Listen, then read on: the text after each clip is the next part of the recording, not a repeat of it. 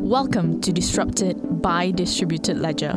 In this podcast series, we share thoughts and insights of outstanding trendsetters in the blockchain world, as well as the rollercoaster rides of their companies. Hello everyone, so now I have with me Mr. Ep9, the co-founder of CELEBRUS, as well as Kevin, senior developer of CELEBRUS. Hi guys, thank you for being here. Thanks for having us.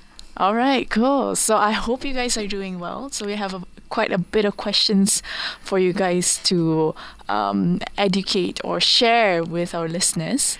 So let's start with the introduction of blockchain. So I'm sure that you have a lot of people or family and friends who are not in blockchain itself asking you guys, what is actually blockchain, Ep9? So what is the most simplest way that you actually tell them? Maybe you start with Ep9 and Kevin would say his part. Because let's see.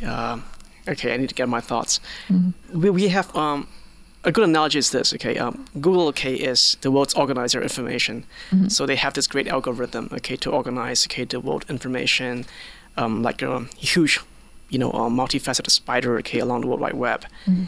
The blockchain is the blueprint for this information. Okay, it is really this DNA, to help structure and store and record data, mm-hmm. the world's data.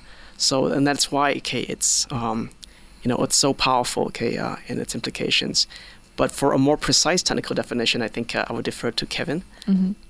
Yeah. So all right, Kevin. Yeah. So you can think of blockchain as a distributed set of records where everybody has a copy of it, and the data, since everybody has a copy, it's incorruptible mm-hmm. and unchangeable by any third party outside. Mm-hmm. So it remains, retains its integrity through mm-hmm. time, and that's how people can rely on the information in it. Mm-hmm. Yeah.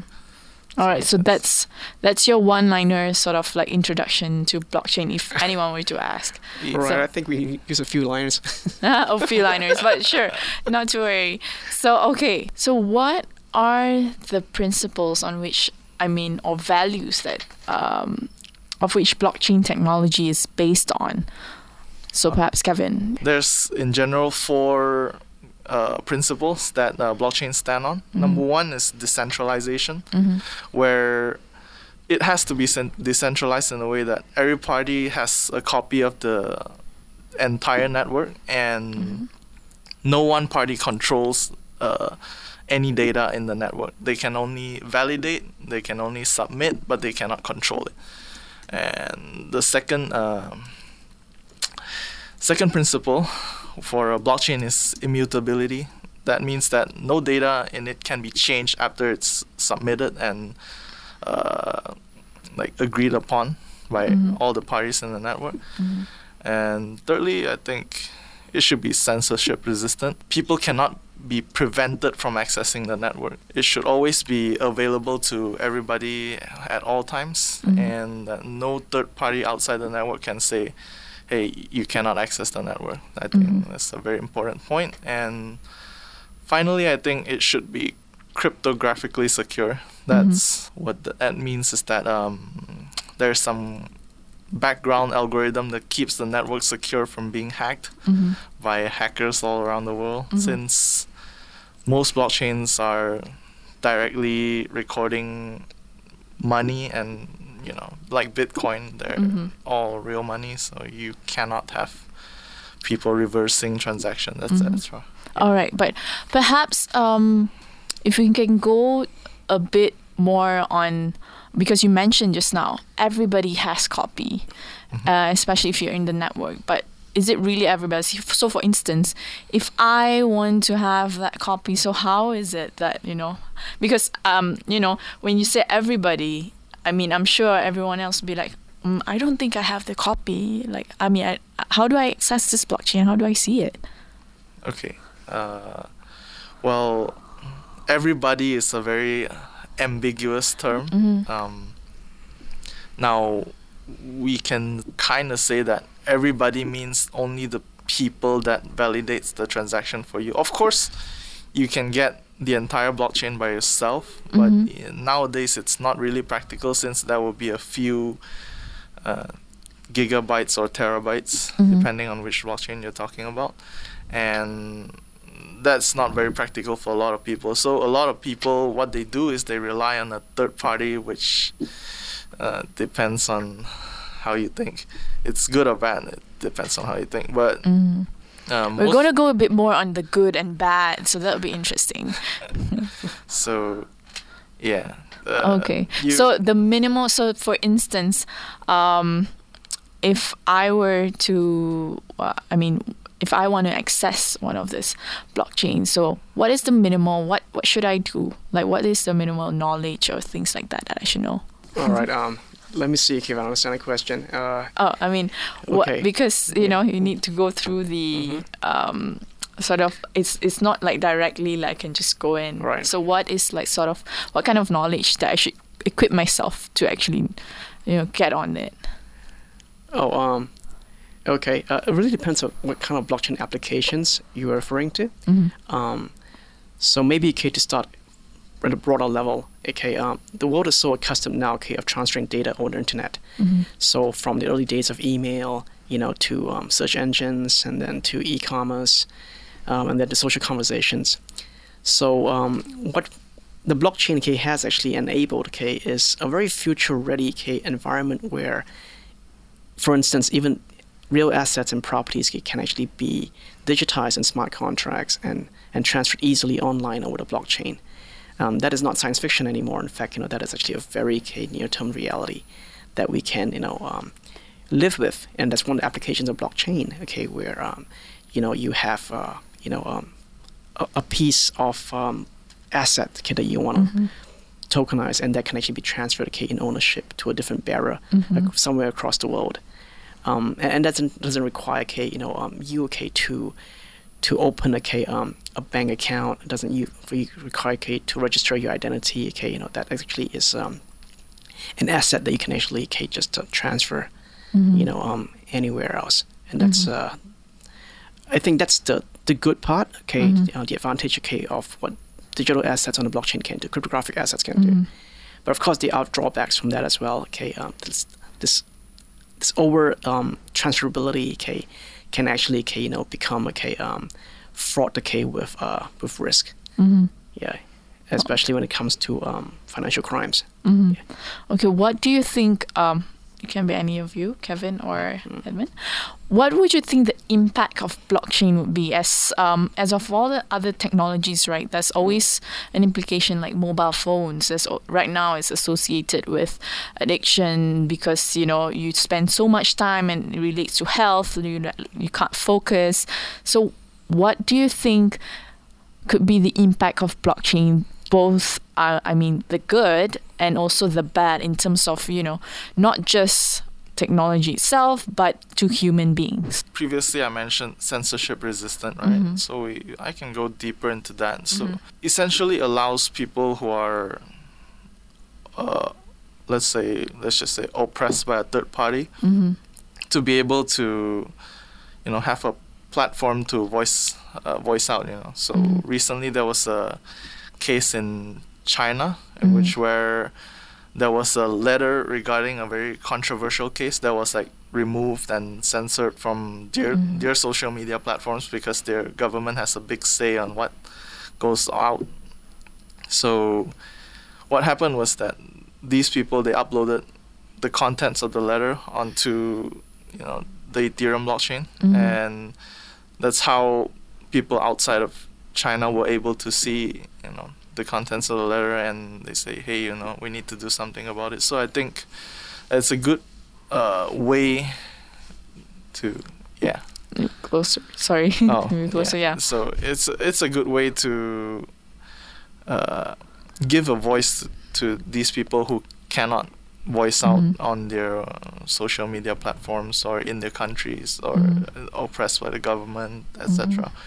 And I think that's a really good good use case, I think. Yeah. What do you think would be the negative then? Potentially, or Well, potentially the negatives that you're looking at right now.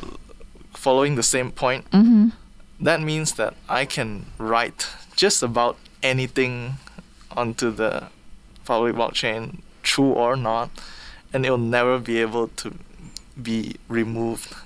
That's depends on how you see it. There's freedom of speech, etc., but there's also things like hate speech. Yeah, hate speech, etc. I can write anything; it will never be removed. So that's that's a bad in itself. So it depends on how you see it. Yeah. Okay, and what do you think about the all the possible right now at the current state there are like scams related to blockchain and talking about money laundering. Why does that happen, and how can all this be prevented or in future? How can authorities be how can authorities be aware or can they help to prevent all this from happening? Yep, I think that's really what happens, when you have technology, in its neutral state, being abused and exploited, by opportunists. There's this principle called Gresham's law, when you have bad actors, overcrowding, good actors, and then, and it comes to a point, where you let the bad actors win, then, you throw the baby out of the bathwater. The regulators would tend, to not just remove, the bad actors, they would also, write off the entire technology. And that's not what we want to have, in this current situation, because regulation, is one thing can kill, this innovation and this frontier technology. Where I like to see this, is that the whole revolution, attached to blockchain, is actually exaggerated. I don't like to use the word revolution, it's very loosely applied. I see this more, as a renaissance rather than a revolution. And you have this huge, Cambrian explosion, of what this new technology can do, this frontier technology.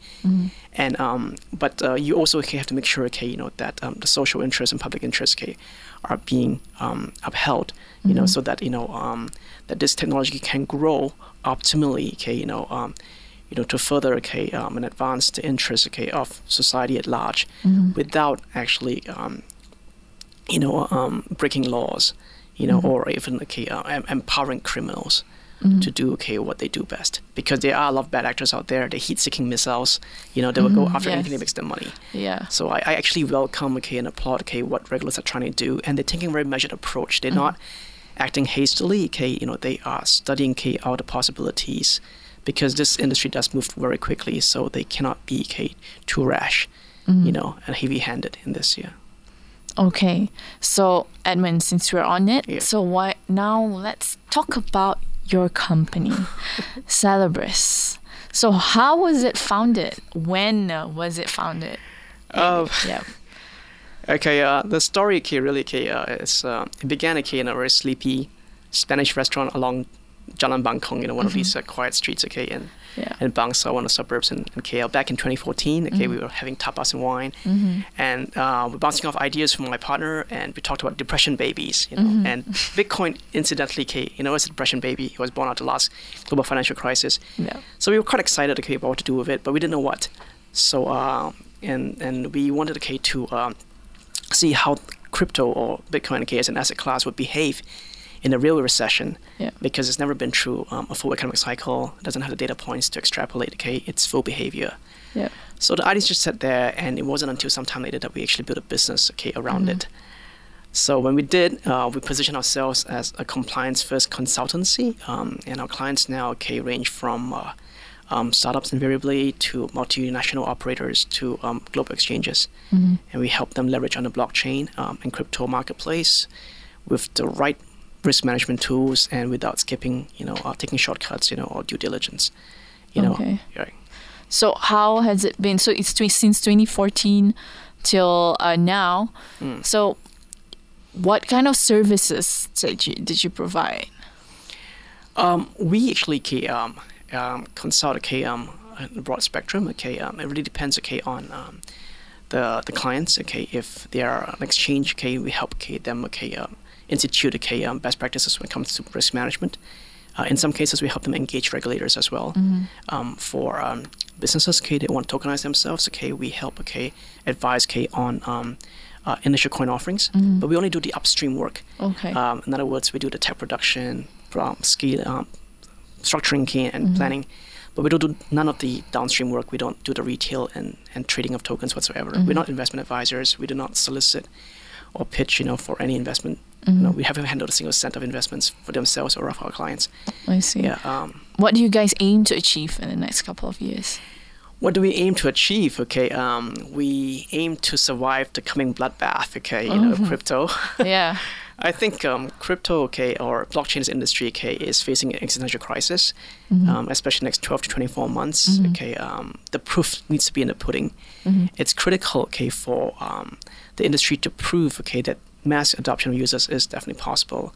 If not, okay, and in fact, we will already be seeing, okay, this great crypto death. So in the next 5 years, God willing, if we're still here, okay, we would have survived the mass extinction, okay, of crypto.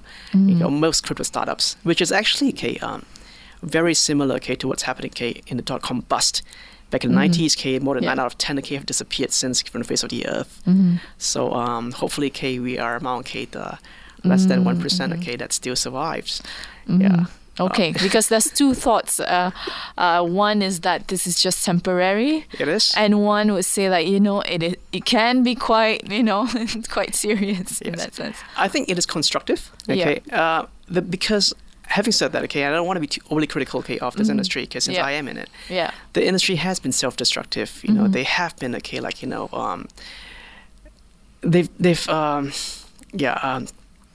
sometimes, okay, it's like Icarus, okay, you fly too close to the sun, okay, you have to clip your wings, and I'm glad, okay, that crypto assets, okay, have crashed and burned because people need to know, okay, that real value needs to be delivered. Yeah, they need to really innovate. They need to have network effects, and I think this is a wake-up call. I see that's very constructive, not destructive. Okay, this current correction, it will definitely rebound because the tech is here to stay, and the tech, has got a real life impact. Yeah, for the world at large. And eventually, tech is still going to move forward regardless. That's true. Okay, so what would be the smartest move so far that since you've started, what would you say the smartest move that your company has made? So we're very focused on this whole picks and shovels approach. So our business model, okay, is really, okay, to provide the tech, the enablers, the tools, okay, the professional service and know-how. So when people were all super fixated and distracted by the gold rush last year, when prices, okay, were growing mind-numbingly, okay, to multiples of X, we did what we did best, we just consulted, okay, we, gave, okay, tech know-how and advice.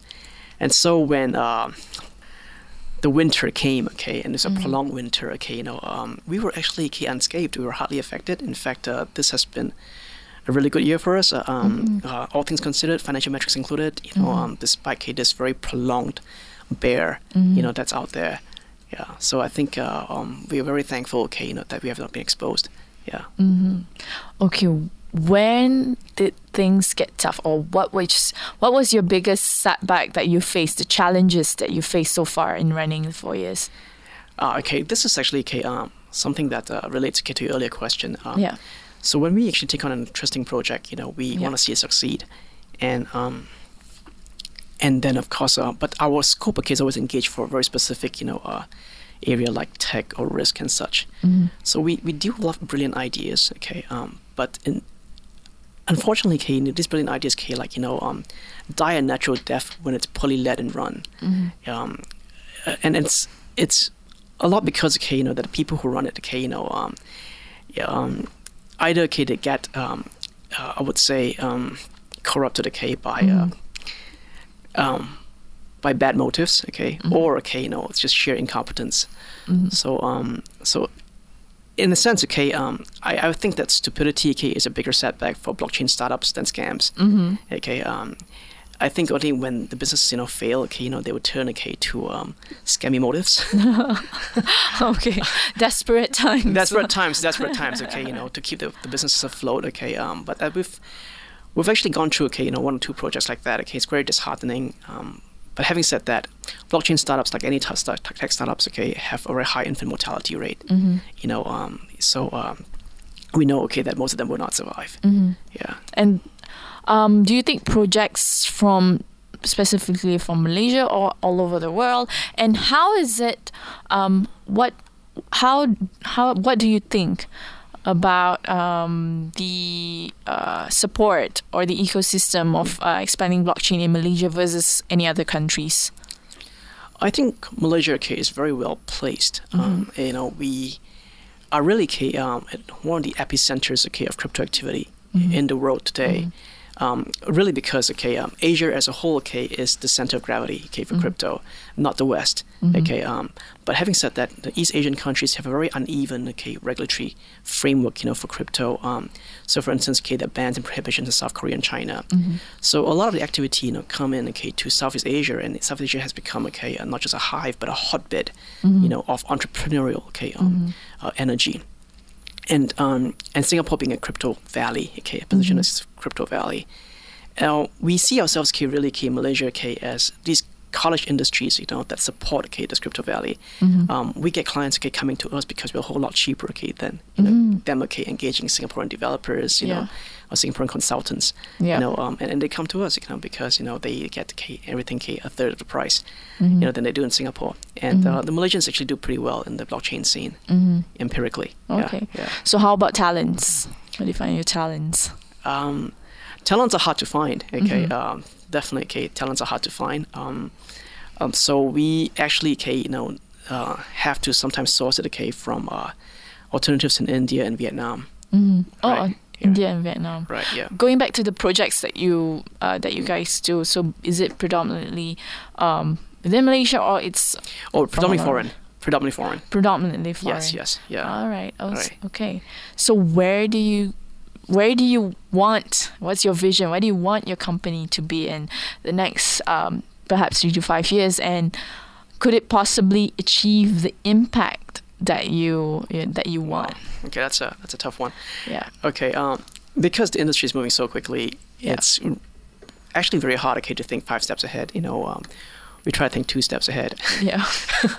Yeah. If at all. And I think one at a time. One at a time. Okay, hopefully. Okay, but the crypto markets will mature, and when it does, the new value drivers of this industry will be created.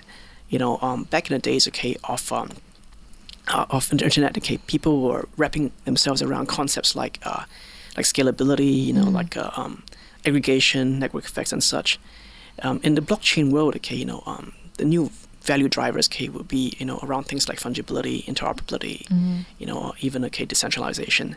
So we as a consultant, consultants, we need to innovate the way we deliver our knowledge-intensive services on the blockchain or regarding the blockchain, and not just as face-to-face consultants, but using platforms. And that's something that we hope we can actually do that, and to capture some of these value drivers into activities that can be commercialized and delivered to the end user. I'm sorry, that's a bit technical, but yeah. But don't worry, that's cool. All right. But for the end users, right, to apply blockchain in the business right now, would you say the question is always sometimes, how much does it cost? Is it expensive, or should we wait until it gets cheaper? Because that's what happens generally when new technology comes out. It often is expensive at the start, and later on it becomes cheaper. So, what would you say on that? There are different key aspects of this. Okay. All right. So, to get started, on the blockchain, is not hard. Okay. The entry levels, the entry barriers are not high. Okay, maybe it's not very user friendly. To begin with. Okay, but I think where you're coming from is actually to make I need to reorganize my thoughts. Okay. That's okay. Sure. Okay.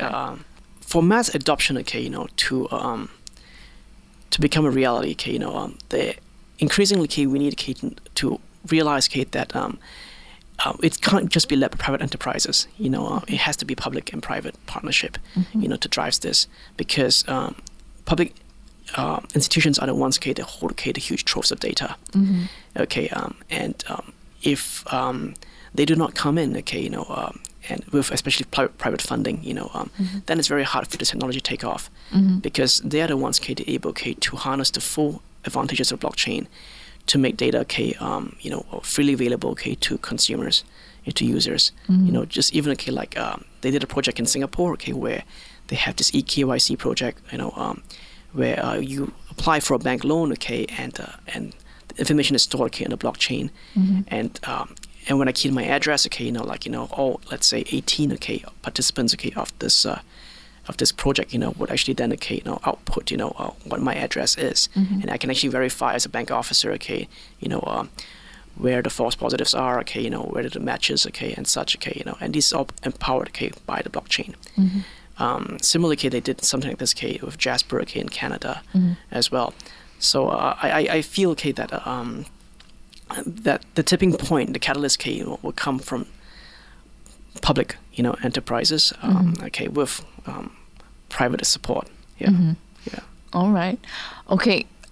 If there is one person, let's say if there's one person who can help CELEBRUS grow and help with mass adoption of technology, who would that be for you guys? Perhaps, Kevin can take this. I think to help with mass adoption, at least, you would need somebody like, let's say, Steve Jobs, because we need to. There's a need to focus on user experience in the blockchain space because it's just not there.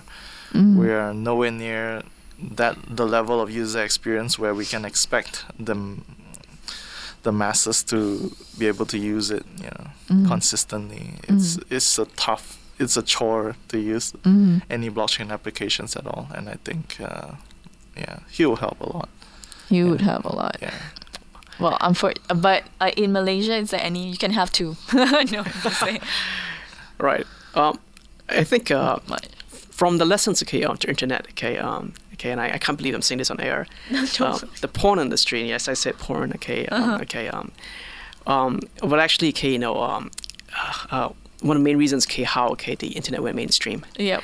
And it's true. At one point, porn, actually, took up was half the bandwidth, of internet traffic. From people, just watching it.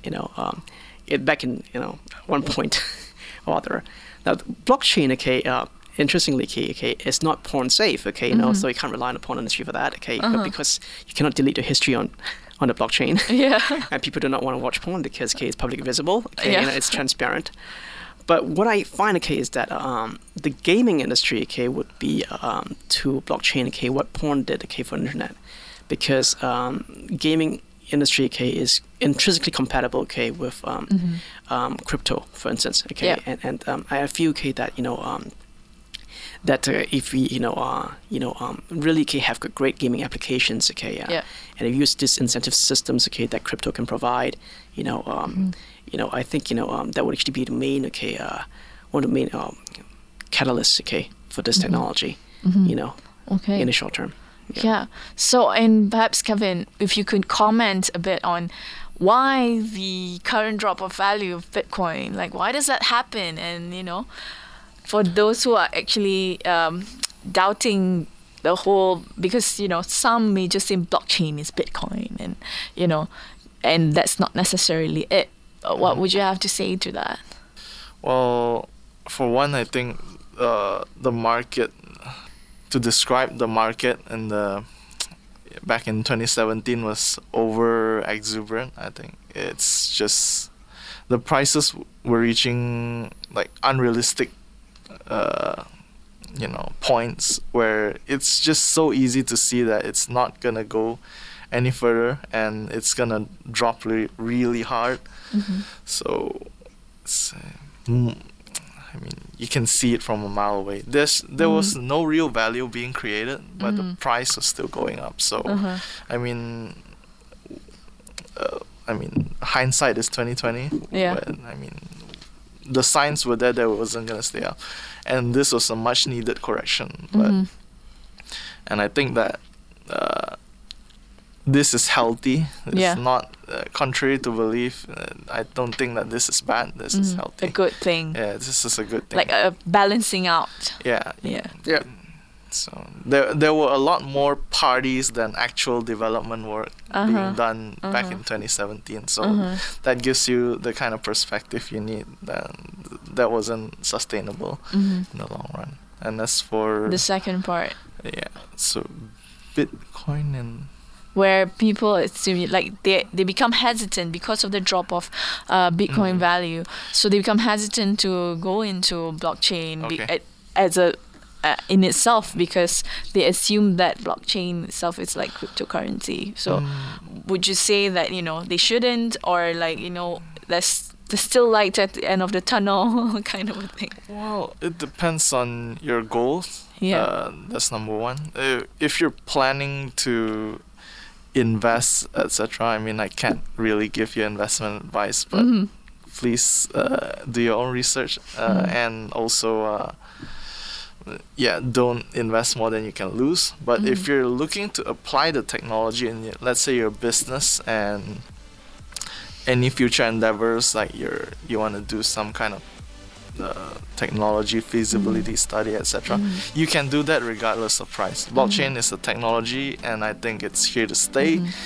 And as a technology, it's not so reliant on the Bitcoin's price more than you just have to find where you can apply it. All right, just to wrap this up, maybe some final say. Where can the listeners find CELEBRUS, and if they want to know more about CELEBRUS? Well, we have a website, celebrusadvisory.com. Okay. celebrusadvisory.com. We have a thriving blog, so you can just look us up. Okay, read up about us. All right, guys. So that's Edmund Kelvin. Thank you very much for being here. Really appreciate your time. Hope you have a good evening. Thank you very much. Thank you for listening to this week's episode. This podcast series is a collaboration between EFM of Global Entrepreneurship Movement Association and Access Blockchain Association Malaysia. For more insightful conversations, find us on efm.live.